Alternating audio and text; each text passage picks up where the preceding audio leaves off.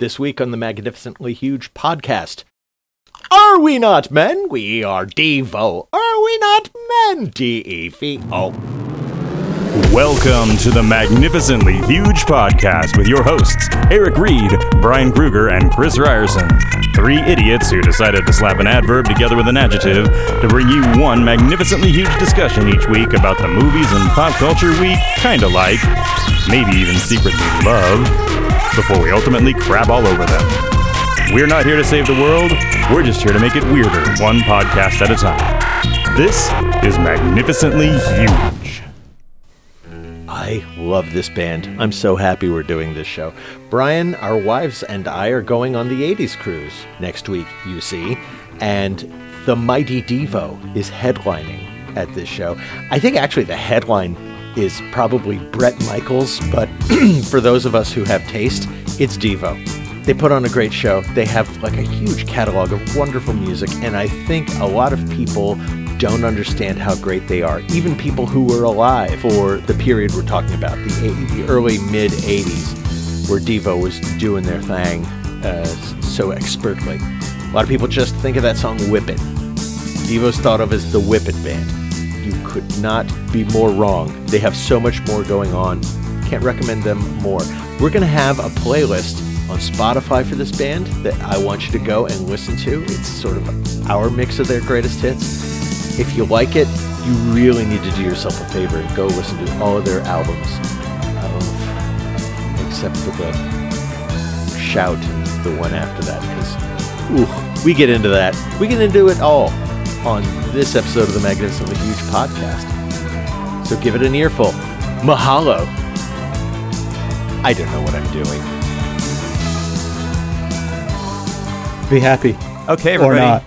This is episode 256 of the Magnificently Huge podcast. 256, which is 2 to the power of 8, which is the most you can count to with 8 bits. It's an 8-bit thing.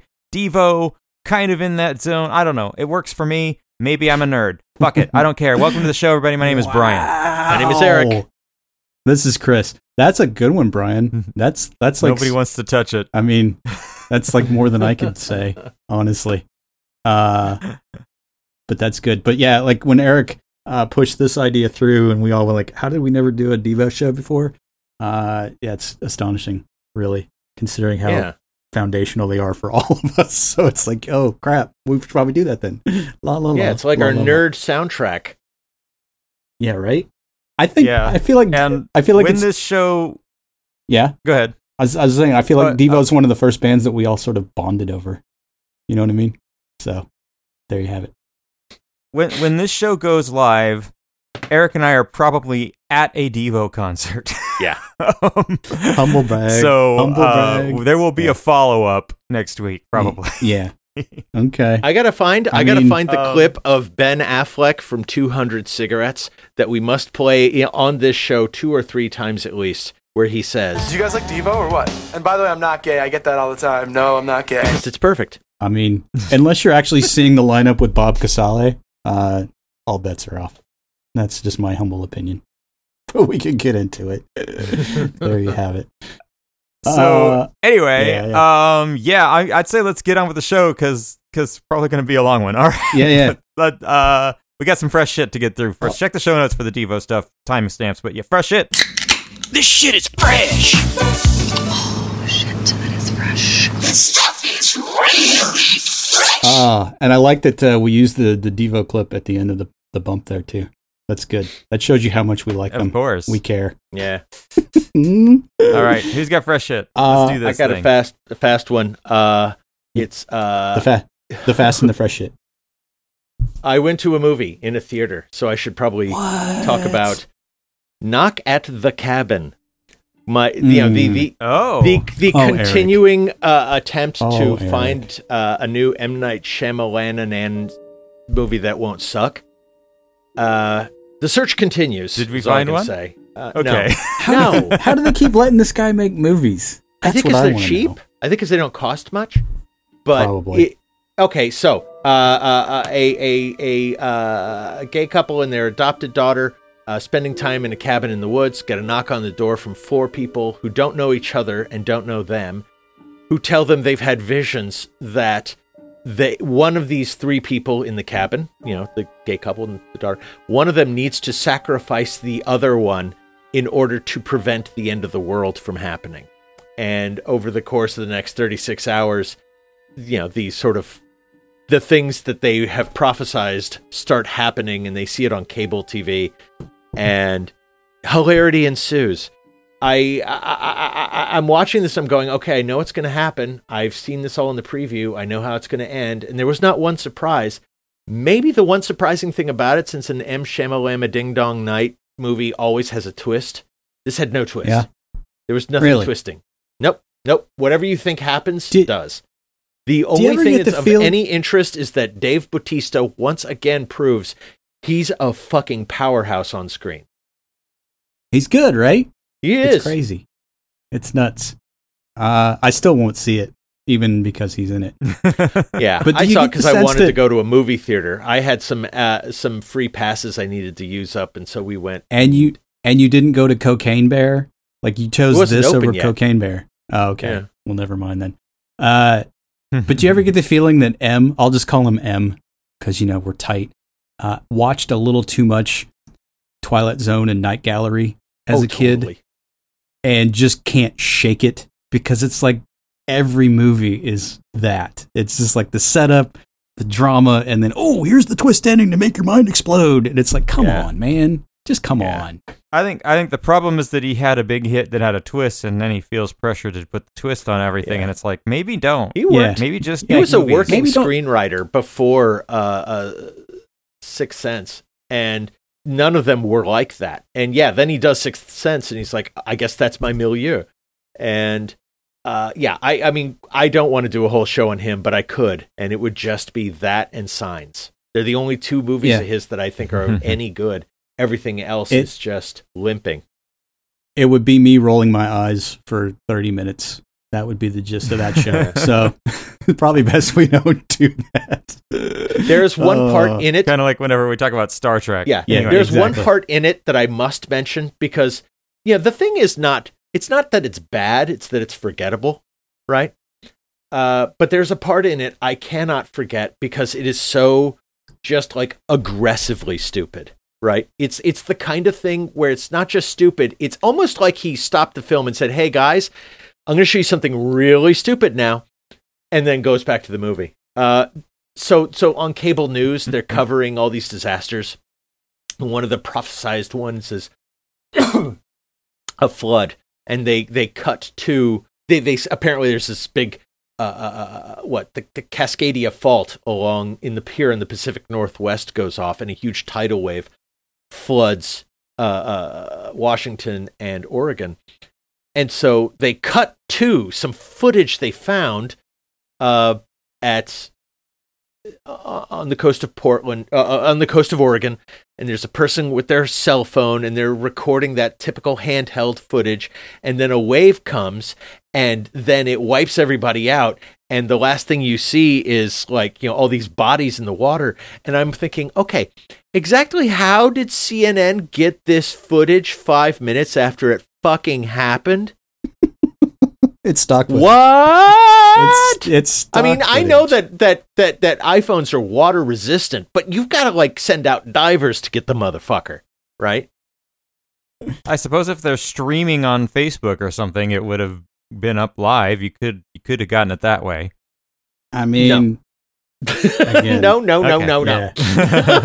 It's like you watch it and you go, I would believe that if it wasn't all in high def. It was all, it was basically they forgot that they weren't actually supposed to be getting this footage, and then they're like, oh yeah, that's right, we're on CNN.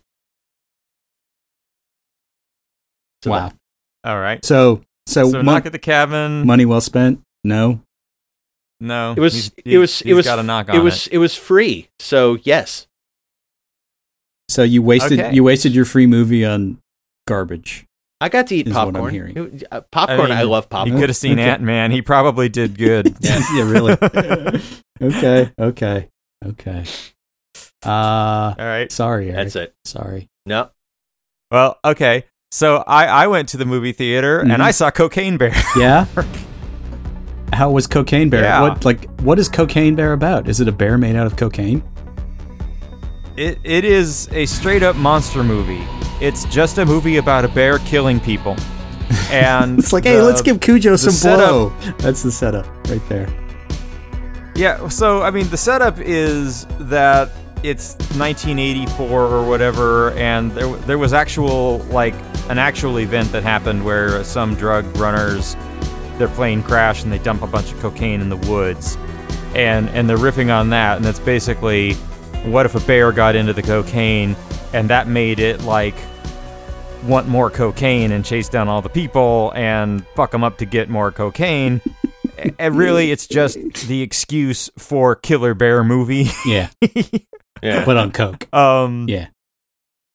Yeah, so this is Elizabeth Banks, who has had a string of flops, including the most recent Charlie's Angels film, directing just a straight-up monster movie, cheesy horror film with decapitations and dismemberments and, arms and legs coming off, and it's a pretty by-the-numbers monster movie, really. It's nothing...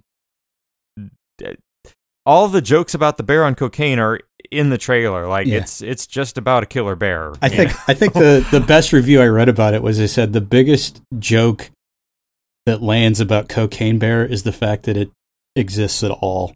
It's like, that's the joke. It's like snakes on a plane. It's like, you know what you're going to get, and then there it is. But the fact that it's just, I was like, this could be a Funny or Die, and you could just leave it at that. Yeah, exactly. Well, that's the thing, though, is because they don't, go for that, they don't beat it to death, it's just a movie about people getting killed by a bear, they get away with it in a way that, if they were winking at us constantly, cocaine and the bear, they're really not. It's just people in the woods getting fucked up by a bear. Ray Liotta, I think this is Ray Liotta's final film before he died. Yeah.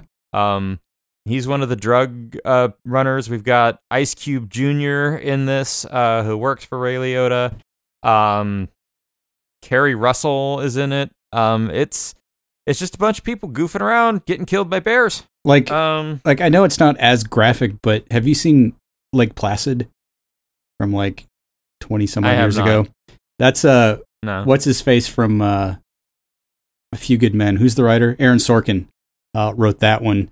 And it's got Brendan Gleeson and Bill Pullman and Bridget Fonda. But basically, it's like that. It's like a Jaws thing in the northeastern wilderness with a big giant alligator or something roaming the lake. Yeah. But it's that same flavor. I wonder how it would compare. Yeah.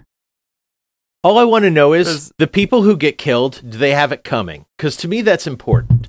If it's a bunch of innocent people getting slaughtered, I'm like, I'm out. But if it's a bunch of bad people who are pricks, who cut people off on the freeway and sleep with their wives' sisters, it's a bit of both, to be honest. There's definitely some people who have it coming, who definitely get killed, but not everybody. Some people are more innocent than others. Yeah, I don't like those. I'm sad to say. The probably the best scene in the movie is early on. So there's Kerry Russell's daughter and has ditched school. She's 10, and her friend, this boy that he's going to show her this waterfall that she wants to go paint, because this is how she gets in the woods. But they run across some of the cocaine, and the boy is fronting, and he's like, oh yeah, that's just all the coke I do with whoever, and he's talking shit. And he, basically doesn't know what the hell he's talking about. And he, she asked him, well, how do I do it? And he's like, oh yeah, you just eat it. You get a couple teaspoons of it. And so she gets it on a knife and eats. And it's just oh shit, So that's probably the best scene. But yeah, it's Cocaine Bear. It's a monster movie. If you want to see a monster movie, you want to watch people lose parts of their bodies to a bear, this is your movie. I mean, I'm a very appreciative fan of succinct titling in movies. It's you don't want something that's just going to be pull a fast one and not give you what you think you're going to get. This, you go to a movie called Cocaine Bear, you're going to get a cocaine bear. I don't care. There's no other way around it. So I appreciate that aspect of it. So I'm glad that it's at least lives up to the name, you know? It's not like direct it's not and to like the point. the original Ingmar Bergman's Cocaine Bear, where it was a metaphor and you never had cocaine and you never had a bear. Yeah, and then an M. Night Shyamalan Ding Dong's version where the bear was inside us all along. And that kind of twist. Oh, God. And he All right, makes Chris, an give us appearance some as the fresh shit. camper who points and says, "Oh, hey, look, that's a cocaine bear." Yeah. No thanks. I can't really talk.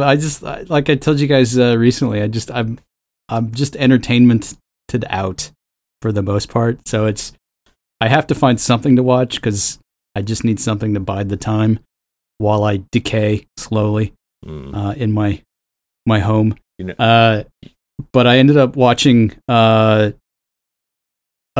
3 back to back that I tend to revisit every couple of years anyway. And I'm still shocked that they hold up. But I watched The Burbs again with Tom Hanks. And then I watched Wayne's World again and Real Genius. Like back to back. Huh. And I loved every minute of every movie. There's one good movie on that list. Which Good one? job. What you Real Genius, of course. you don't like The Burbs, you fucking Philistine. The Burbs And is I'm a Joe Dante fan, but not The Burbs. The Burbs Yeah, is so not really. misunderstood and underrated. People just don't get it. It is so much fun. Like there's the whole middle sequence where it turns into a Sergio Leone Western as they're like looking at Courtney Gaines as the weirdo nephew coming out of the house on the porch, and they're playing the spaghetti Western music, and he just starts doing close-ups of everybody looking at the house. It is the funniest fucking scene ever. Maybe it's just a film thing. I don't know. I think that's it. It's a film reference thing from a film geek. It's so Joe good. Dante. I mean, But yeah, it's so good. It's still fun. And then Wayne's World, I'm astonished that to me it still holds up. It still makes me laugh, and it shouldn't, because I know every joke. It's all telegraphed. It's Mike Myers, but it just works for me. I don't like Wayne's World 2 very much, but the first one I quite enjoy. So there's that. And then Real Genius. Right. And the only reason I'll bring that up, yeah. No, I'm just say I like all 3 of those films too. I'm with you. Yeah, because you got but taste. Wayne's sir. World, You've got taste. Wayne's World, I don't think holds up the way it did. I think Wayne's World was a surprise at the time, and that's why it was good. But when I revisit it, I'm astonished at how much it still makes me laugh, because it's like proto Mike Myers humor. It's like you can see the seeds to all of his stuff that would come later and do it bigger and broader. But it's all sort of contained because you've got Dana Carvey as Garth, and it sort of tempers it. And so I don't know. It's just it's fun to watch to me, because they're just literally like just going at it with reckless abandon. You know, they're like, "Oh, we're making a movie. We're having fun," and it's like, and then the thing exploded. I mean, that's what's astonishing. To this day, I say in public, "Excuse me, I'd like to get by now," and nobody knows what the fuck I'm talking about. Oh yeah. It's just so much good. And like Game On when they're playing hockey in the street, and then they have to, and then when the car, and they got to move the net and then bring it back, and then Lauren Flynn Boyle is the psycho ex-girlfriend. Like the whole scene where she gives him the gun rack. He's like, "A gun rack? What am I going to do with a gun rack?" You know, and it's like that whole thing. It's just so stupid. I don't even own a gun to necessitate a gun rack. Yeah. It's just, I mean, it's just, there's like little things in there, but it's still fun. And the Real Genius, the only thing that, like every time I watch it now, the one thing that really smacks me in the face is when Dean Devlin shows up as one of the background characters in like a party scene. It's like the future producer of Stargate and Independence Day and like was a working actor at one point, and he like this was like one of his earliest roles in 1986, and it just jars me every time. I'm like, hey, that was Dean Devlin, holy crap! So it's strange, but it's fun. So you get varying degrees of 80s into 90s humor, like very SNL rooted humor too. I feel like The Burbs is an SNL skit that became a movie. It's like if Belushi and Aykroyd had made Neighbors, but did it right. it would be The Burbs. Yeah. That's kind of my feeling on it. God, I got to watch Neighbors so, yeah. again. I remember just being confounded by that movie when it showed up on cable, and I was like I was a right? child. I got to see it as an adult and see if it makes any sense at all. It won't. But you let me know how that works. I mean, talk about Cocaine Bear. That's like Belushi. That's like that movie. That whole movie is just nothing but a cocaine binge from start to finish. Good Lord. So I've just been revisiting the quote unquote classics in the last week or so. That's just how I'm biding my time. Yeah, the one thing I remember is John Belushi walking across the lawn and then shots being fired at him and him hitting the dirt, looking up, and Dan Aykroyd is standing on top of his house with a shotgun and a fireman's helmet with 2 flashlights taped to either side. And I was like, that's funny. As a kid, that's the funniest thing I ever seen. And a great idea. Crazy. Tape 2 flashlights to the fireman's helmet when you're going to shoot at somebody. Yeah. I mean, works for me. But yeah, the Wayne's World thing, it's like that's second only to Blues Brothers for me as far as SNL movies. Like those are the top 2. And everything else is just sort of like jockeys for third or less. Because I can't think of anything else that I enjoy from the SNL canon beyond those 2. So that's kind of where it fits for me. But it is what it is. That's that. All right. Yeah. Well, let's get on with the show. Yeah, let's do this. Doom doom doom doom doo doo doo doom doom doom doo doo doo doom doom doom doom doo doo doom doom doom doom boom boom boom Boom, boom, boom, boom. Okay. Wow. So, from Akron, Ohio, home of a whole lot of bands that we actually like, is okay. Chrissy Hind is from there, and shit, And that's I it? knew this. There were others. Hold on. Okay. Hang on. Yeah, you let us know. It's fine. But Devo, the end all be all of 80s bands, Right. but really not. It's like they defy any sort of definition or description, which I think is what I like most about them. And they are definitely a formative band from my formative years. Like I don't know what I would have done had I not found Devo. Yeah. And I'm Brothers- thinking you guys are probably the same, right? Brothers Mark and Bob Mothersbaugh, brothers Gerald and Bob Casals, and Alan Myers were the original lineup. band, formed in 1973. I believe Gerald Casal was at Kent State when the shootings happened, and that sort of formed his worldview. And he came out of that, where everybody was obviously protesting and saying, what the fuck are you doing shooting at college students? He came out of it with a smart-ass kind of, yep, that's what's going to happen, and forms this idea that humanity is devolving. So, there you get the name Devo. And so everything about Devo has got this sort of smart-ass kind of, we are the institution, but we are the logical conclusion of what happens to the institution. At least that's the beginning. When you watch their early videos, it's all about playing it straight, but that's where you get bougie boy. That's just it. Everybody kind of just like shorthand knows them as the Whip It Band, which is so unfair. A mistake. Yeah. Yeah. Well, if you hear Jerry Casales talk about Whip It, it's actually really cool how it came about and what they did. But it's a great song if it's the only song you ever hear of theirs, but it's like there's so much depth to them to just judge them on that one thing. Yeah. I love that basically they got their first recording contract because they were recommended by Iggy Pop and David Bowie. Yeah, like right? They were nobodies that Iggy Pop and David Bowie said, no, fuck you, you've got to sign these guys. And from that we get Are We Not Men? Well, it's all based on the whole thing that they were pretty much the pioneers of music videos. I mean, they were art students. They understood how to visually represent their music in an era when nobody really did that. And so I think they won some sort of film festival on an early deal with like Secret Agent, and I I can't remember what the other song was. And this is it was now it can be told, I think, but or the truth about de-evolution. But Gerald Casale is really, from my perspective, the beating heart of DEVO, right? Like everyone thinks DEVO equals Mark Mothersbaugh. For me, it's really Gerald Casale that brings all of the attitude, and he directs almost all the videos. Yeah, and I think is the main reason why they still exist as an entity.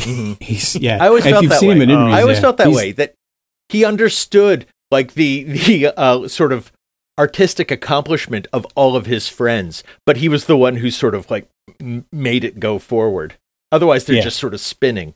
Yeah. Well, Well, before we get into like the history, like the rundown our favorite bits, I think the thing that I like most about DEVO as I've gotten older and spend more time thinking about this stuff is that when they came on the scene, so like 78, 77, when their album debut hit, they were already like late 20s, 30. I mean, they were old dudes by rock and roll standards. And so that, I think, inflects all of their stuff, because it's not like a punk band that just goes out and it's all piss and vinegar and energy and then, we're done. I mean, they had an agenda and they did it, man. They did it, and they did not waver. These guys are too smart to be happy. And but too artistic. And they're not driven by their own ambition. That's the important thing, I think, with DEVO. Is that, and I think the age is actually a good point on that. But it's not, we are doing this so we can be famous rock stars and get laid. It's, we're angry. We're never going to be rock stars. So instead, we're going to, take some ideas and, make them funny. And stick them up your ass. But the fact that before they got signed, they were doing all of these songs that wind up on the first couple albums, and like the early shows were apparently very confrontational. Like it's just basically it's like everything that I love hearing about. Like because like when I was a kid, and that sort of inflected my attitude towards just mundane things. Like we would have video cameras out and we would be filming stuff when we were all hanging out and just goofing off. And anytime the camera would come to me, I think it's an instant DEVO thing. I'd just be like, would instantly turn into just like, what? Fuck you, what? And that to me, I think stems entirely from DEVO. It's like, just turn it on its head. Do you want a fun show? No, you're going to get confrontational. And it was before punk was even like a real thing. And so the fact that they were always cresting that next thing, they never got any credit for it. I think they still don't. And it's too bad. Their shows in LA for those first two albums are legendary. I would hear about these things going on in Los Angeles years after the fact and going, fuck, I'm never going to get to see DEVO live. This is going to be the fifth time I see them live next week. But it's like at the time I'm like, oh, God damn it. I need to see this band someday. Yeah. It's good stuff. This will be my third and fourth DEVO shows. But let's get into the first album. We're gonna talk about our favorite track from each album in order to just keep this from going on forever. Right. So first album, Q, Are We Not Men? A, We Are DEVO. Produced by Brian Eno, no less, because Bowie couldn't do it. Well, Bowie, I think, ghost produced a bunch of tracks. But just to come out with your debut album and have Bowie and Eno in your corner like that, I mean, that's just crazy. And the fact that Jerry Casales and the gang just basically said, no, we're going to do it our way, but we're glad you're here. I mean, that's astonishing to me. It's like you're going to piss off. That's also Bowie's post-drugs mid-Berlin period where he was really experimental. So I think DEVO is probably a lifeline for him. Probably artistically. But, I mean, it made him understand what else he could be doing. And but it's like Scary Monsters make more sense. Yeah, but Eno's doing this is the hardest DEVO goes. This is the most guitar laden, I think, DEVO album, and it is also the majority of their set list to this day. Yeah, it's the album. It's the album. Let's be real. I mean, you think of them as a synthesizer band? Yes, but not early. Not entirely. The technology wasn't there for them yet in the 70s. I mean, that is really expensive shit, even if it did exist. So it makes sense. It's here on this album. But yeah. They got as much as they could. But once the technology is cheaper and more available, I think that's when they become a keyboard band. Once they're able to. But they were kind of always ready for it.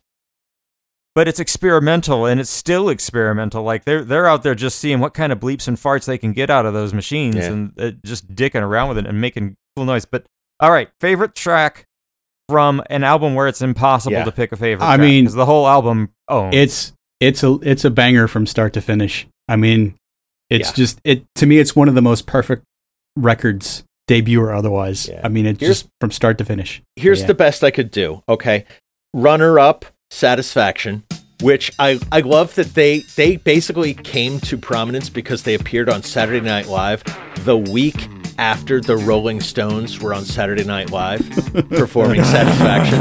How fucking crazy is that? Yeah, I love Satisfaction is genius, and the video, of course, made them. Well, I love that it confused Jagger so much. He's like, to this day, I don't think he understands what they did. Even if it's not one of our favorites, we're going to drop Satisfaction here because just the absolute deconstruction and like ruining and owning their own version of Satisfaction. Like they do a bunch of covers in the future. None of them live up to this. Man, oh man, is this just like an original take on it? It's so weird. It's great.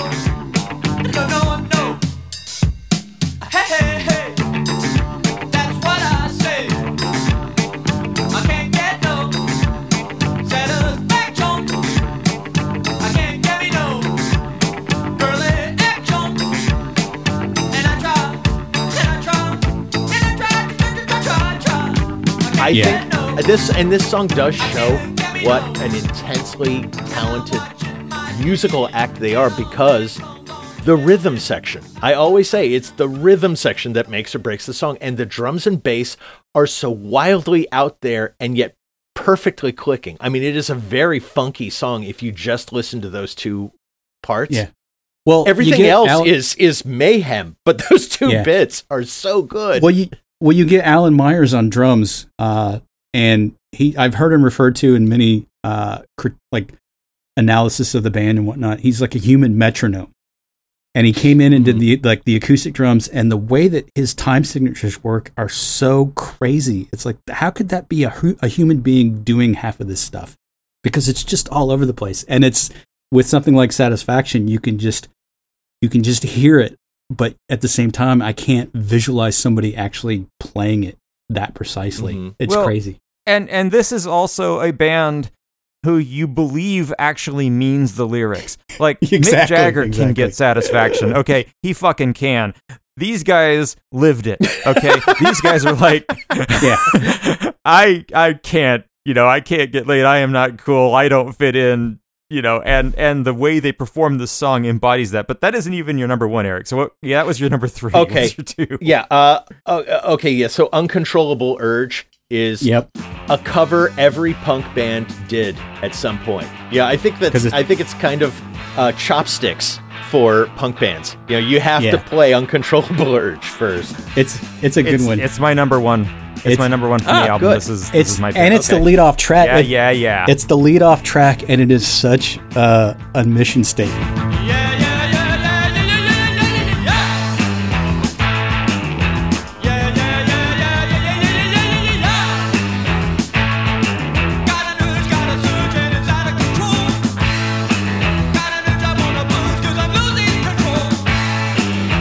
I mean, before you get to anything else, it's just holy crap. And that's when you listen to this album, that's when you look at it and you're like, this was a punk band.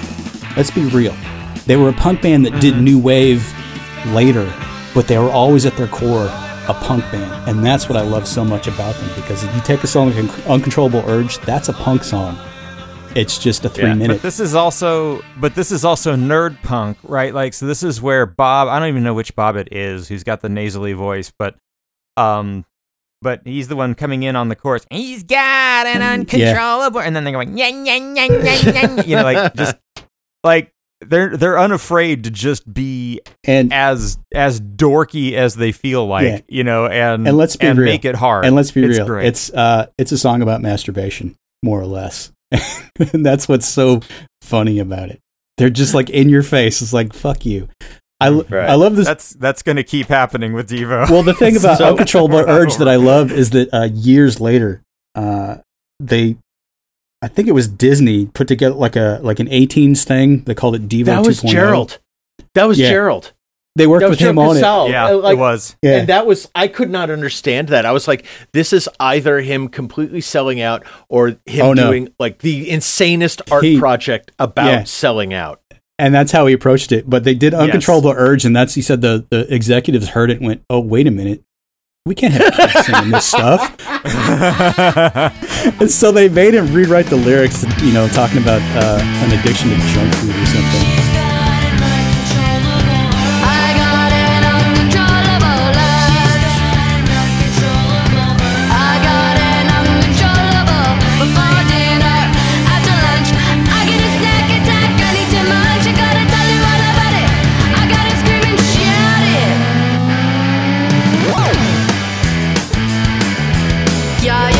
It's just like that's how cyclical they are. It's so funny. Anyway, continue. The final runner-up. You're number one. The final runner-up for this is Jocko Homo, because it is the hero statement for this album.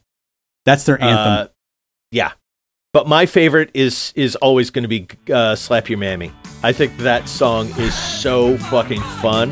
It just rolls. I got a gut feeling. I guess it's gut feeling. Slap Your Mammy. It's a two. Yeah. It's a two-part. Yeah. I love that song. No, that was right up there. That's my number 2 probably on this.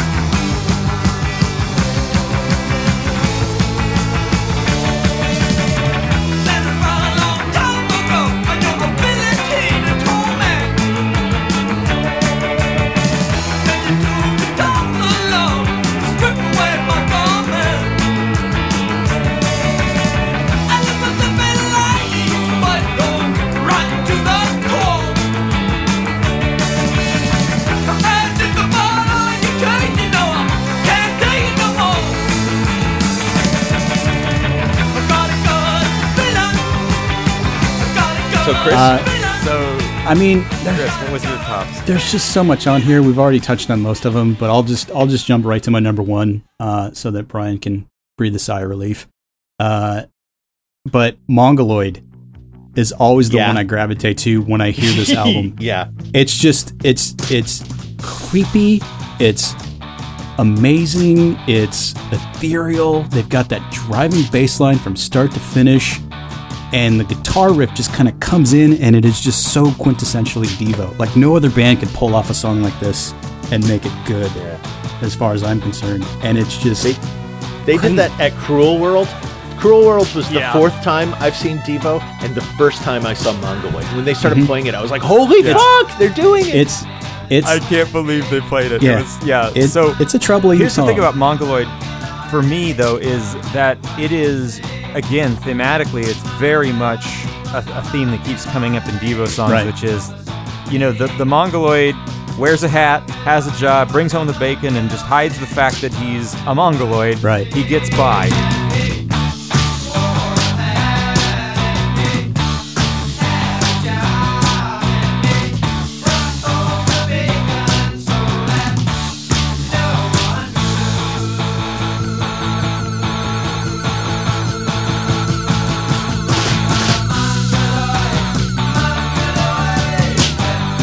Nobody knew. I'm lesser than, and I'm just gonna shut the fuck up and get on with it and get shit done, and let's just get on with it. It's not gonna get any better. It's not gonna get any worse. Whatever. Well, I love it because it drives through, and then you get to near the end where the moral of the story starts coming through, and he was a Mongoloid, happier than you and me.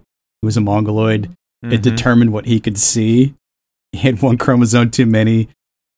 And it determined what he could see. It's just basically them just going, people that are different are just better off, effectively. I think is what they're driving at. And it's just, but to me, it's the whole package. It's the strange, biting, satirical lyrics, and then that package of music that just never changes, really. It's just very steady for 3 minutes and 44 seconds, and it's just a gem. And I love it so much. So, yeah. All right. So then the second album, a bit actually a bit less approachable, I think, than most of their albums. But has my favorite Devo song on it. Interesting. Like of Okay, all so we're going to Devo compare songs. notes here, but Yeah. So this is Duty Now for the Future.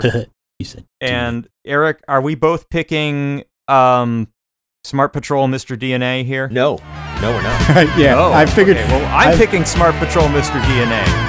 Smart Patrol, nowhere to go. Suburban robots monitor reality. Come and stop, we work around the clock. We shove the poles in the hole.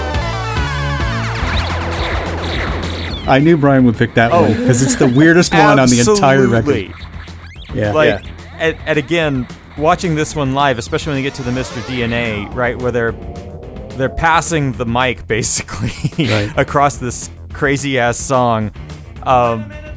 Which Yeah, it just builds and builds and which goes off by the end. Which it's so fun. I'm glad you brought that up too, because they are definitely one of the coolest bands to ever see live, because they understand it's a show. But I kind of like had been thinking about this over the week as well, revisiting them, and it's like, would the Beastie Boys have morphed into what the Beastie Boys were without the kind of stuff that Devo had been doing? Because they would pass the mic and they would all do different refrains and stuff, and that seemed very proto Beastie Boys to me. So I'm glad you brought that up, because it's just one of those things that sort of clicked for me this week listening to them again. Okay, but Eric, that wasn't your favorite. What's your favorite Devo song? It's- if it's on this. The Day My Baby Gave Me a Surprise is really my Oh. favorite Yeah. Devo song. That's my second on the album, my second favorite. Yeah. I love all their weird shit, but something about that song, it's like, I don't know, it's the most honest song they have. Yeah, and it's got that Barton Fink feeling in it as well. It's like it's very Devo, but at the same time it's kind of a shift for them, because it's it's like they've got the package of the pop song, but it's still just off. It's just weird. Yeah. And that's And like their thing. Yeah, and the music is really good, especially the intro. Yeah. Exactly. But yeah, when you get to the Wahoo, it's hummable. It's like they understand how to get the earworm in your brain. Mm-hmm. Good times. This was also the first Devo video that was really kind of in the zone that most of their videos in the 80s would later live in. Yeah. Where they're really doing a lot of blue screen and just goofy shit. Well, Yeah. I love the fact that they did so much of that stuff pre-MTV that when MTV was first starting out, they didn't have any content, and so they played a shit ton of the 5 Devo videos until MTV went national, and then they said, well, we can't play this anymore. And there was like a whole deal where they got blacklisted for a long time. And it's like, how can you do that? These guys just basically invented the form, and now you're shitting all over them. Oh, I hate that. Yeah. All right. This So- album also has the Devo corporate anthem, which Yeah. is Yes. just funny because it's a reference to Rollerball. Did you know that? It was Yeah. like Uh-huh. in Rollerball where they have the corporate hymn. They were like, well, fuck it, that's a great idea. And so they came up with the Devo corporate anthem. Yeah, it's good And times. the first time I saw them, and it was like a one-off show they were doing at a dog track in San Diego. They were not exactly coming back, they were not reforming or anything. It was like a joke. They did this show at this dog track, and a bunch of fans showed up, and they played the Devo corporate anthem. And at the part with the salute, I flicked my hand up to do the salute, and like about a third of the crowd did the salute at the exact same time, and it was so trippy. It was so badass. Listener, Eric and I are probably saluting the Devo corporate anthem while you're listening to this show. I'm just saying. Well, which is funny because the critics at the time who would poo-poo on Devo, I mean, one of the things that was leveled at the band was that they were fascist. And it's because of stuff like that. They wore the uniforms and they made fun of it, but they did it so well that I think people that weren't aware of the joke, they didn't understand that it was satire. You know what I mean? It's the same humorless cunts who said that Fight Club was fascist. You don't understand irony, you fool. Yeah. Yeah. Exactly. So Chris, you said Day That My Baby Gave Me a Surprise was your number 2 on this album. What's your number 1? Wiggly World. I can listen to that song every day for the rest of my life and love it. Yeah. I love Wiggly World so much. It's never straight up and down. It's never straight up and down. It's never straight up and down. It's never straight up and down. It's never straight up and down. It's never straight up and down. Oh, you gotta let it go. I gotta die. Like to get to know you, but I haven't got the time. You gotta walk like a mannequin, roll like a child, and go react to just a big fun. Wiggle on the bottom, wiggle on the top, wiggle up the middle, and life was life. 'Cause I've been living in a wiggly world. I mean, it's just like, what the fuck are they doing? It's so weird that it just got its hooks into me early, and it just won't go away. But it's just, they get to the chorus and they're on stage like wiggly, wiggly, wiggly world. I mean, it's amazing to see live. I think years ago I had like determined, I don't know if this is true, but I had figured that this album was basically the B-sides or the drops that they didn't put on Are We Not Men. But you're talking about drops from a fucking genius album. So this one is still like, I love every track on this one too. Yeah. It's not as good as Are We Not Men, but it's really damn good. It's sort of like if Are We Not Men and We Are DEVO was like a single. This would be the B-side, this particular one. That's what I feel like. Yeah. Because it's very strong material, but nothing really is a hit, as it were. And I think this is just them kind of clearing out their catalog because they had been at it for so long before they got signed that I think they felt like they needed to get as much of their stuff on tape as they could and get an album out. And so I think that's what this is. You say that, but the next album is a fucking watershed. Yeah. Freedom of choice. Yeah. Yes. And where DEVO really became DEVO. And it's so funny because it's like, this is where they made the conscious choice to be a much tighter pop band with the same edge, if that makes sense. You know what I mean? It's like they had the same message, but the music was so much more accessible for the most part. So this album is a sequenced album in that it flows one song to the next, right? It has an arc to it. It's hard for me to listen to individual songs from Freedom of Choice without just hearing the whole damn thing because it's so damn good and it just holds together so well. Eric, top pick from Freedom of Choice? Freedom of Choice. Of course it is. Yeah. No, none of us are picking Wick, but you know that. Yeah, Freedom of Choice is just a tight... it's punk rock. It's awesome. I love Freedom of Choice, and I love the concept behind it. That everybody wants to be original, just like everybody else. Yeah. I mean, also this was the one with the skaters in the video wiping out, which appeals to Eric about 1980. Skateboards and donuts. It's the perfect video. Freedom of choice. What you got? Freedom of choice. Well, I mean, you get to the chorus, and it's basically just freedom of choice is what you've got. Freedom from choice is what you want. I mean, it's the biggest fucking middle finger to the crowd. Yes. And I mean, it's like, oh my God. And they eat it up. And I think that probably makes Gerald Casales just giggle all the time. Oh, yeah. It's like people they're just telling everybody how much they suck all the time. It's so much fun. And once again, music that is really like driving it hits. It makes sense that Whip It is on this album. Something about this album, they were really just very, I don't know, they were hitting it. They were very hardcore. Well, I love the Cyborg, just to bring up Whip It, because it is their gargantuan Acme hit that everybody knows, for good or bad. I'm not dropping Whip It on this show. Everybody knows. You can find everybody go knows listen to Whip It if you want to, people. But they weren't even going to put Whip It out. Like, Warner Brothers didn't like it, and so it just sort of languished. But there was some DJ who was very influential who put it on his like recommends list, and it just basically just went out as they started the Freedom of Choice tour. Like, went out to other cities. And then by the time it hit New York, they had to retool their whole show and take it to bigger stadiums and whatnot because people like exploded for Whip It. So that was a total accident. But the story that Casales tells is that it was put together by like 4 different like bits of like music drafts, like songs they had been working on. And so it's this weird Frankenstein song that they put the music for, and then they had to figure out lyrics for it.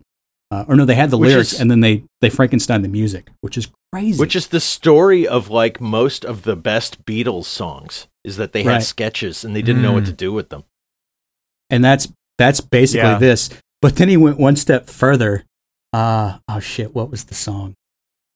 God damn it. Well, whatever. Anyway, Chris, what's your favorite from the album? Well, Freedom of Choice is up there, but Girl You Want always grabs me. That's like, they just have a knack for doing the most perfect lead-off track to every album, it seems. Yeah. And this one just, it comes in, and that song to and me is ultimately 80s. I mean, that is a very pogoable song. Right. So the thing about Girl You Want that I love, and they do this on other songs too, I love songs that start in the middle of a measure and you don't know where the downbeat is right away. Yeah. And then the downbeat comes in and surprises you. To this day, I've heard this song thousands of times. To this day, I still can't find the fucking downbeat right away on Girl You Want. It's crazy. She sings on somewhere you can't see. She sits in the top of the greenest tree. She sends out an aroma of undefined love. It drips on down in a mist from above. She's just a girl. She's just a girl. The girl you want. And I love it for that. It was tied for my pick on this album. Yeah. I mean, it's tough. Like Freedom of Choice, it vacillates. But for the purposes of this show, I went with Girl You Want because it's the one that I listened to more this week from that album. So see, I'm glad you picked it because now I have an excuse to bring Mr. B's Ballroom into the show. Really? Interesting. Okay.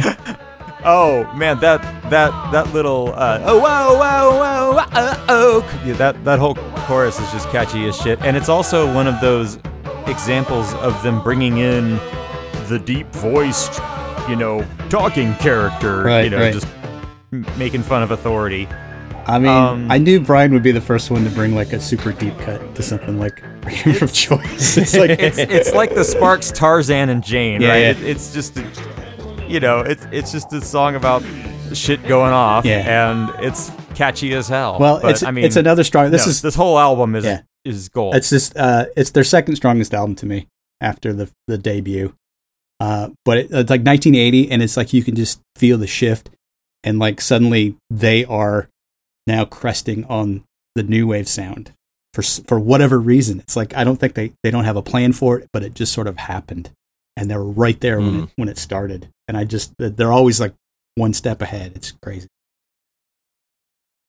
Eric, New Traditionalist, go. One of the first albums I ever bought. I bought it actually the week it came out, and it came with a 45 single of Working in a Coal Mine. It was right. I listened to that thing and I killed it listening to it. I love that album so much. They sold that one to and that wasn't on the album. No. Working in a Coal Mine. They had that sold was it on to the heavy metal soundtrack, and they had just done that. They had licensed it out to heavy metal, but Warner's wouldn't put it on the album until that became a thing. It's so weird. Right. So favorite track? Oh God, this one was tough because, like I said, it is not Beautiful World. I think anyone who likes that song is not a fan of DEVO. Fuck you. I'm a fan of DEVO. And I love Beautiful World. I like the biting sarcasm behind that song. I don't like that it was used for a Target commercial without any hint of what it was about. Most people think it's actually about how great life is. And I'm like, you know what? You need to fucking jump off a building. It's a beautiful world. It's a beautiful world. It's a beautiful world. For you. That alone is so DEVO, Eric, that they would just use it. Well, again, if you watch interviews with Gerald Casales, I mean, he talks about DEVO being like high and low culture, and he's like the songs getting licensed for commercials. He's like, that's about as low culture as it gets, and he's like, but it fits our oeuvre. There's Swiffer ads to whip it. Swiffer. Okay, like they don't care. Yeah. When you got a dirty floor, you need Swiffer. Under table, stove, and door, you need Swiffer. Swiffer wet jet. No, what bothers me about the song is that it is so like almost adult contemporary rock sound, and that people don't get that they're saying, you know what, the world fucking sucks. Do something about it. You'd think by this album they'd have figured it out, right? Like the fourth album, like maybe they're not singing exactly about what you think they're singing about. I know that, but nobody else does, and that's what's making me angry. Yeah. Okay, but what's your favorite song on the album then? What do you got? Through Being Cool, which has no irony. It is Also mine. exactly what the fuck it's all about, that song. And this just makes me laugh because it's, again, like a 100% solid lead-off track to an album, but it also comes on the heels of their biggest success to date, where they got a whole bunch of Poser fans, and this is their lead-off. We're Through Being Cool. Eat a dick. I mean, it's like, holy crap. They are so... They don't care. It's like they just DGAF. And that's what I love about Devo. It's like they're going to piss all over the new fans who just didn't stick with them. It's so funny.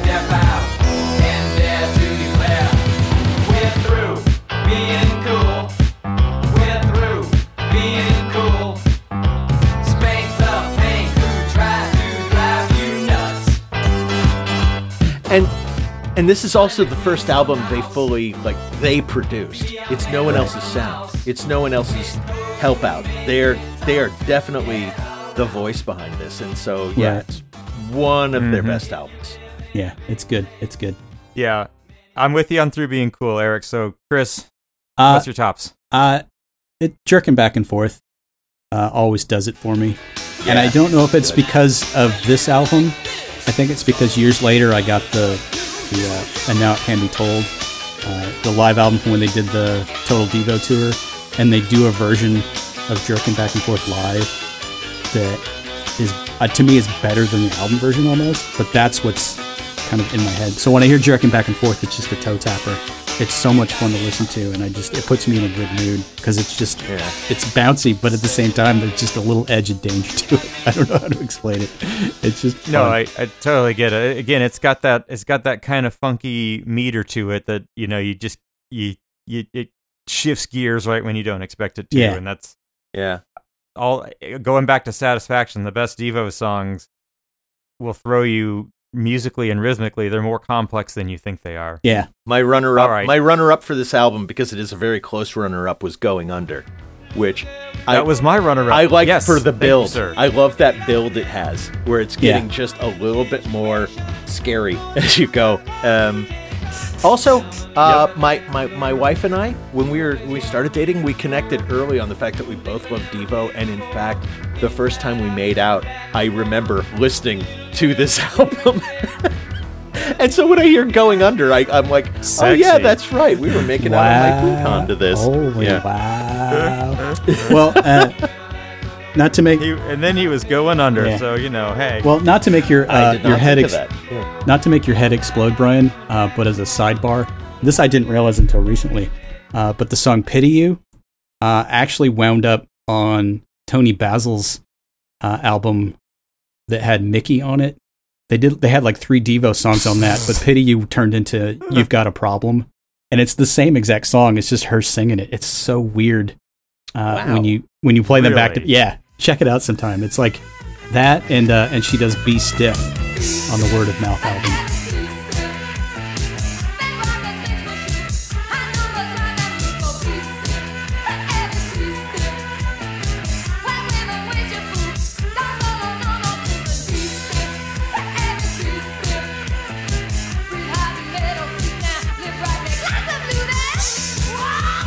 A lot of people do Be Stiff. Yeah, but it was basically I think one of the Casales, maybe Jerry Casales, was dating her at the time, and so like 3 Devo songs wound up on that album.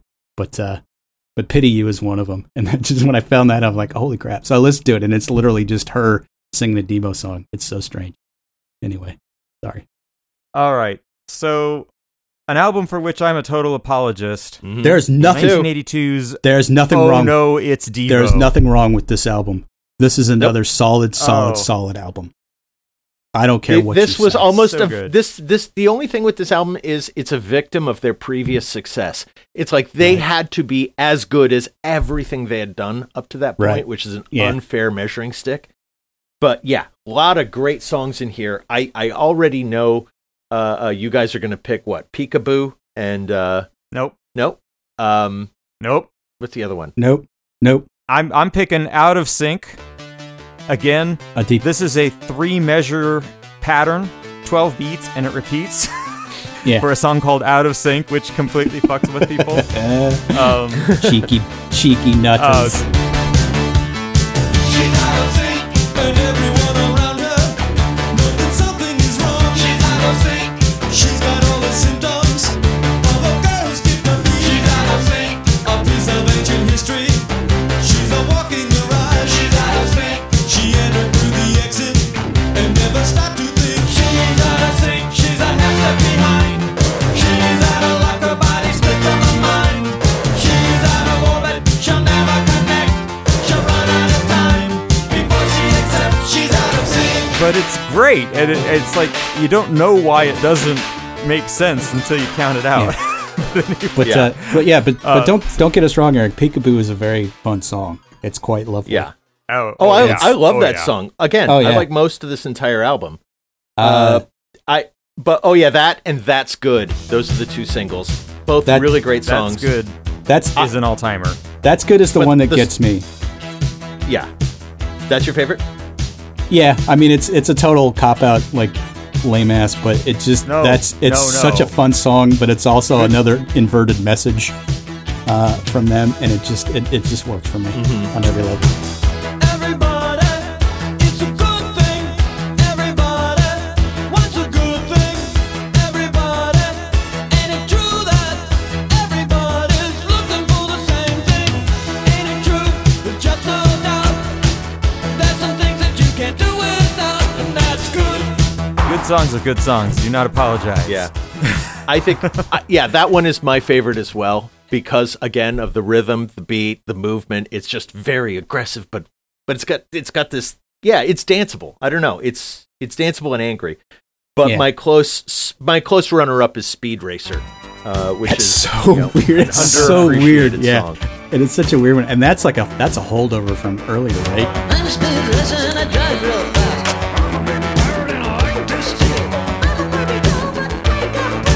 I'm your doctor and here's the bill.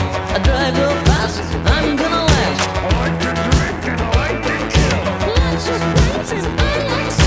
Like to steal, and here's your bill.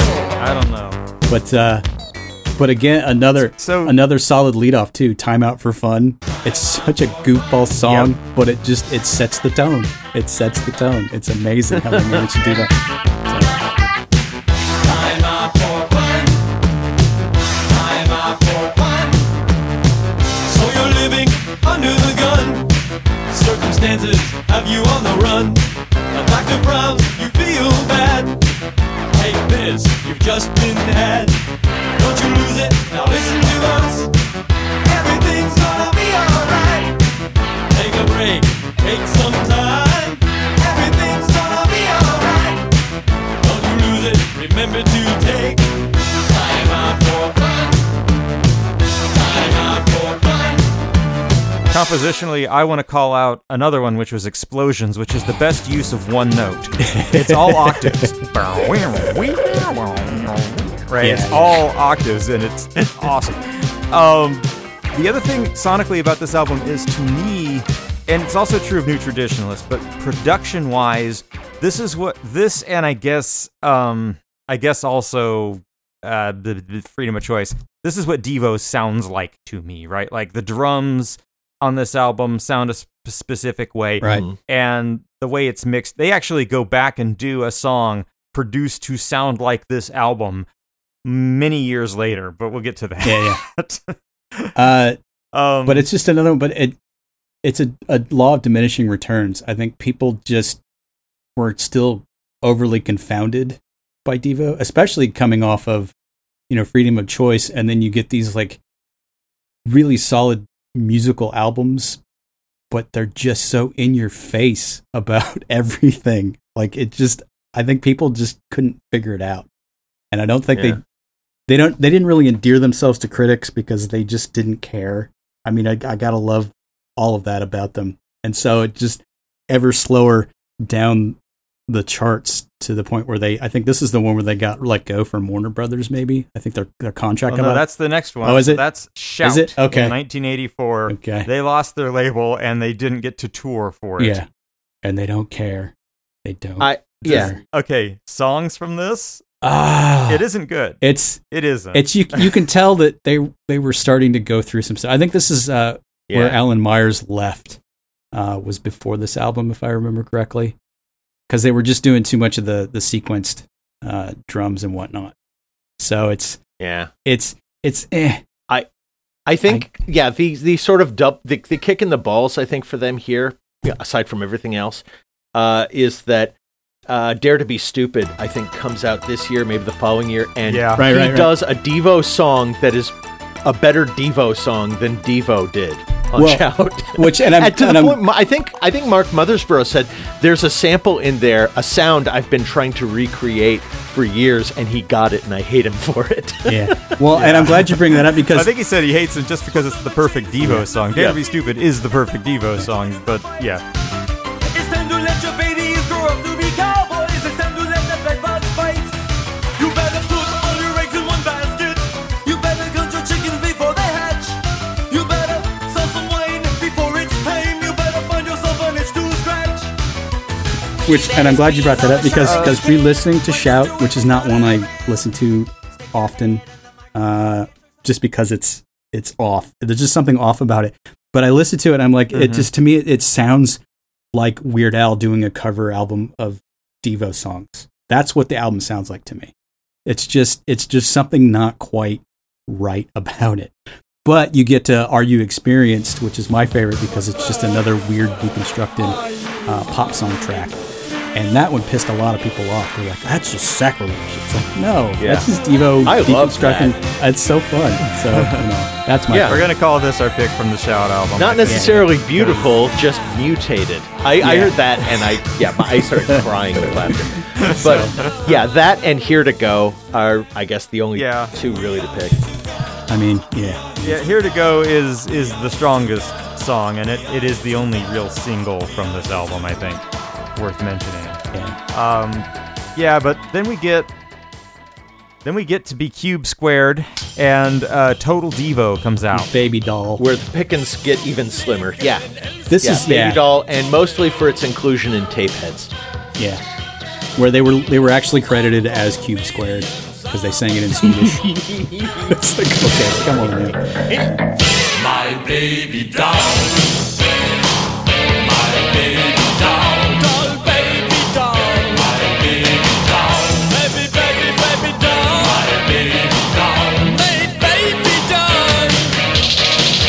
Don't mirror man who tone record. So I like this album more than most people do, I think. But it admittedly is a weak Devo album compared to all these others that we've been talking about. It's not on that level. No. I know that, but I mean, you could start to feel like they were obviously getting tired of the thing. You know what I mean? It's just the songs are good. They're well constructed. They're above par for most anything else of this ilk.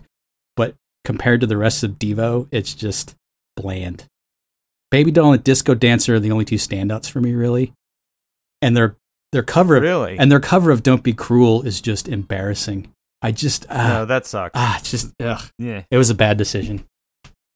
Eric, what were you going to call out from this album? That was it. Baby Doll. Baby Doll? Yeah. Okay. Not much Baby else. Doll is. I think Man Turned Inside Out and Some Things Never Change are probably my two favorites on this album. Okay.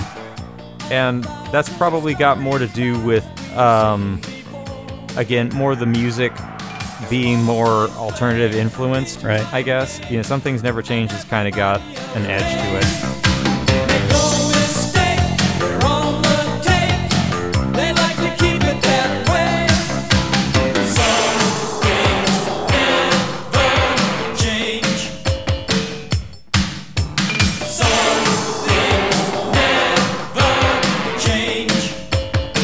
But yeah, I think we can move on. The next thing that released was that live album. I don't know if we're going to touch on that at all. All I will say is it's their slow tempo version of Jocko Homo is Chef's Kiss. It's sort of like the UK version of Wave of Mutilation by the Pixies. It's just that they change the tempo up and they transform it into a totally different song. It's so good. So that's my only. Are we not men? We are DEVO. Are we not men? DEVO. Are we not men? We are DEVO. Are we not men? We are DEVO. Whoa. Eric, anything about the live album? No, I've never heard it. It's yeah. I didn't even- It's basically them touring. I don't like live albums. Live albums to me are like greatest hits, but with poorer sound quality. Well, this is them mixing it up a little bit though, but it's them doing the total Devo tour. So it's weird. It's not everything you'd hoped and more, but it's good. The one I'll call out from here, just because I'm not sure it was released before, was "It Doesn't Matter to Me." Knock it off, pal, I heard the story before. Tell me something new, that's what I'm waiting for. It doesn't matter to me. It doesn't matter to me. That's just it's trifle, Yeah. but again, Well, they still pretty Devo and sort of just like, yeah. well they sing the slow melancholy Giaco Homo at the end, and then you hear Gerald Casal like, "I bet you didn't know that was such a sad song." And I bet you're also wondering why we're all sitting down right now. It's to show you that we still can after over 10 years in this business. I mean, it's like that's the show. So that's what you recommend. That's to recommend. So there you go. Next up would be the most embarrassing moment in Devo history. Are you talking about Smooth Noodle Maps? Noodle Maps. All I know is I saw a video of them in like colorful suits in a convertible car driving around like they're cool and postmodern man video and like a hot chick, and I'm like, oh my god, I see no irony here. I think that worms have eaten their brain.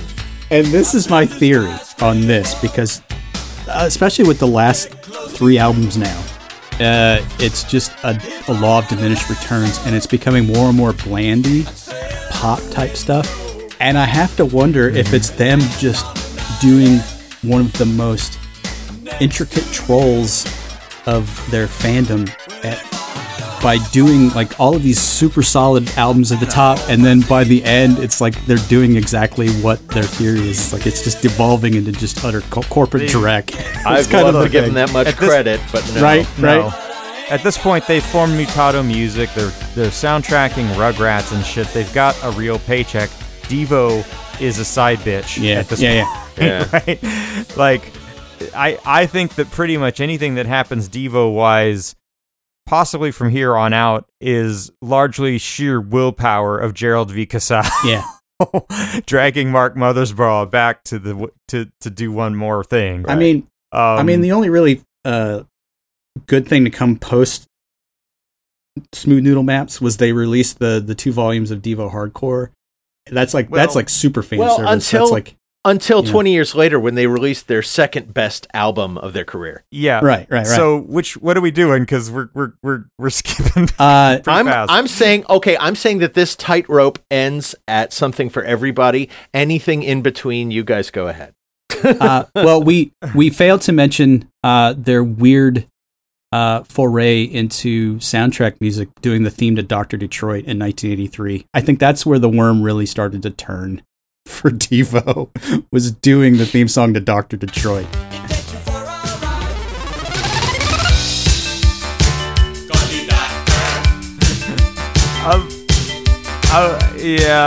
That whatever. But I will call out from the hardcore Devo.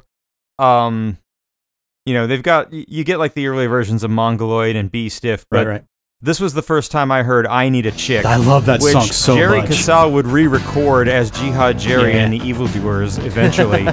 But I think we need to have a drop of I Need a Chick here. That is the definitely the standout track from the hardcore albums. It's just so like not Devo but Devo. You know what I mean?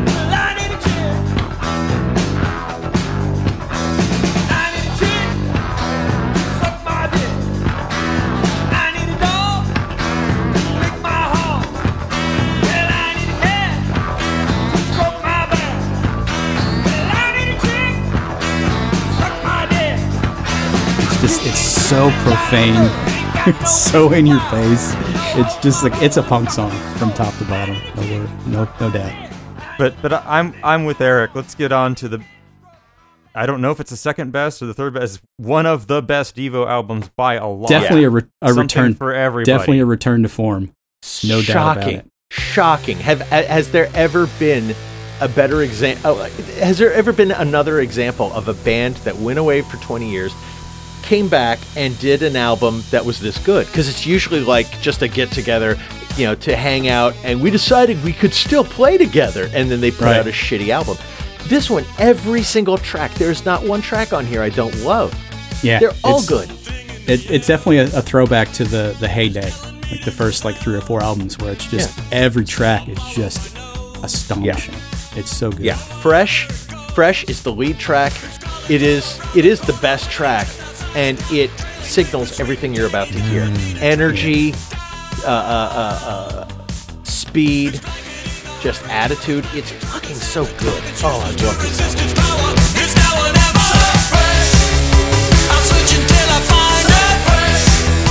I'm closing in behind it. Nothing could be better.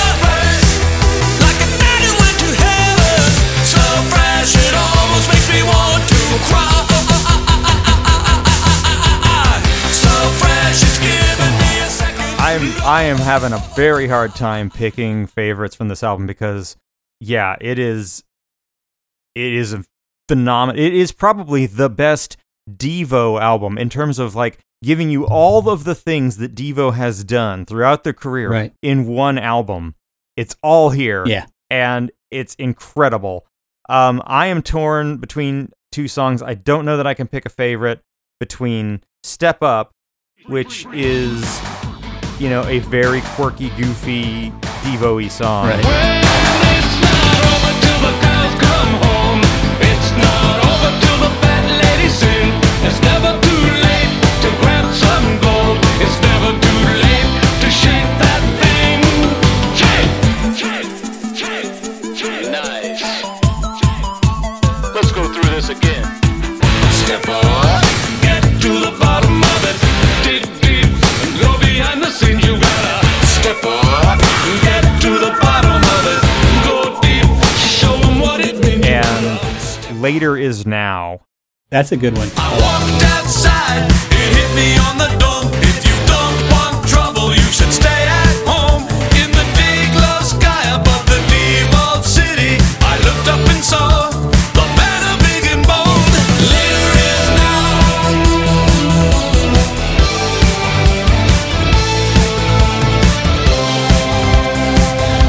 Tomorrow is a replay. So tonight I'll try to sleep. I'll deal with it later. I'll deal with it later. I'll deal with it later. Later is now, is now, is now. Sooner or later, everything comes to light. Later is now. Oh, wow. Later Is Now is amazing. See, I like What We Do. What We Do.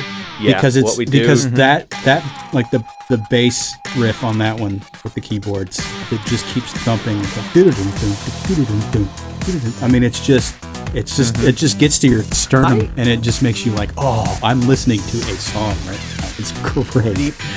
The march quality of What We Do makes me think it's sort of a spiritual sequel to Through Being Cool, because you can see those same people going, what we do is what we do, we're working and we're doing it. Yeah. What we do is what we do. What we do is what we do. What we do is what we do. What we do is what we do. What we do is what we do. It's all the same. There's nothing new. What we do is what we do. It's turning round on me and you. What we do is what we do. Just different names. But my favorite. Don't Shoot is like a meme song. that's my favorite one. After I've listened to it a lot, the whole album, that's the one that always I gravitate to, just because it's so quintessentially early Devo in its setup. because it's just that bop, bop, bop, bop, bop, bop, bop, bop, bop, and then the chorus like, don't shoot, I'm a man. I get up every day. It's a miracle, I'm told. Somehow I live to work. So I hit the road. Squeeze into my hybrid car. Drive as fast as I can. While I scan the rooftops. Yeah, I scan the rooftops. Don't shoot. I'm a man. Don't shoot.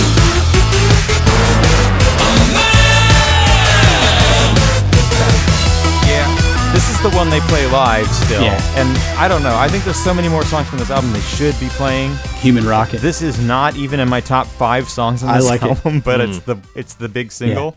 But I will say that like before this album came out, and it's not on it, but I think it's on the bonus cut or whatever, the Japanese edition. But they released "Watch Us Work It" on a Dell commercial, and that sort of spurred everything for this new album. And that's the song that was produced to sound like "Oh No, It's DEVO." Yeah, and it's such a solid song. But it's like you listen to, you're like, when I've heard it, I didn't realize that DEVO was even putting new music out, and I went, is that DEVO? Really? That's really up to you. Now watch us work it. Work it out. Watch us work it. Work it inside out. Watch us work it. Work it out. Watch us work it. Work it inside out. Now watch us work it. Work it out. Watch us work it. Work it inside out. And then I had to look it up, and I went, oh shit, it's DEVO. And they got a new album coming out. And then I got really excited. And then it took them like a year or so to get this one out. And it just, I was so hungry for it by the time it came out, and it was because of Watch Us Work It. So congratulations to them. Yeah. So going out on a high note, right? Like, goddamn, DEVO. Yeah. Seriously. That album's so good. apparently- Honestly, they can pretty much just continue to tour and live off of being DEVO without recording another album. I don't need another one from them. It's that good. It is a bookend. I mean, If they manage to come out with a really great album, I will certainly love them for it. But this one's so good. It's like, like end it on a high note, boys. well, the fact that they keep getting nominated for the Rock and Roll Hall of Fame and they keep getting shit on, and it's like the criteria for the Rock Hall of Fame just baffles me. It's like, so do you have to have a number one hit to even be considered? No, it's the criteria for being prom king. It's nonsense. It's like, so these guys, like, they started the whole music video thing. They started the whole pre-MTV thing that became music as we know it today. It's because of DEVO, as far as I'm concerned. So it's like, if you can't get a slot because of that, I'm done. That's really it. Yeah. But again, being DEVO, I can't imagine them ever wanting to be in there or caring, other than maybe to spoof it and make people feel stupid for caring. Yeah. Like I'll show up with the Boogie Boy masks to accept the award. I mean, it would be something like that. Something really weird. But so we're going on the 80s cruise. The week that this show is going to air, my wife has made a full-on white jumpsuit. She took an energy dome and bedazzled it. The whole thing sparkles. Nice. I have got a full New Traditionalists outfit, including, you can't find or buy the pompadour. They had this plastic fake hair. Like a JFK pompadour. Like, you cannot find that anywhere.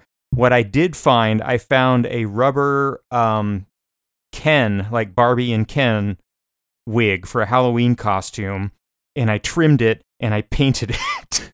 That's wow. So I have rubber hair. That'll be as close as you can get to a DEVO pompadour. Well, and that's the other thing too. It's like, so is the New Traditionalist, is that your favorite DEVO look? Would you say? Because they've got several.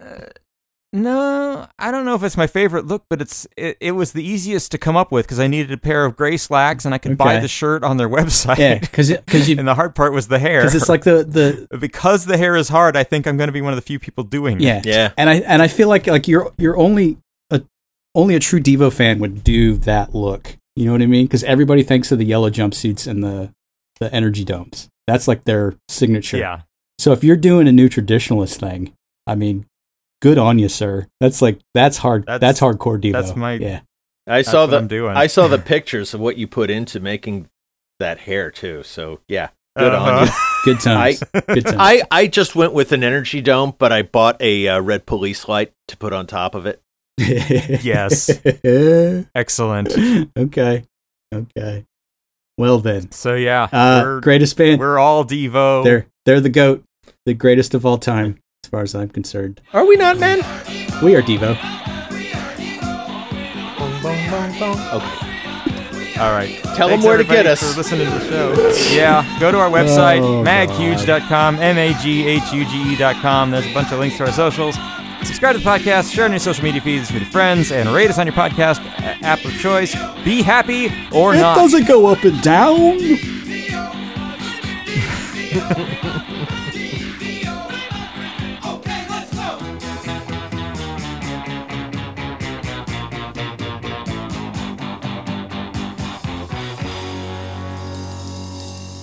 My girlfriend doesn't do what I say.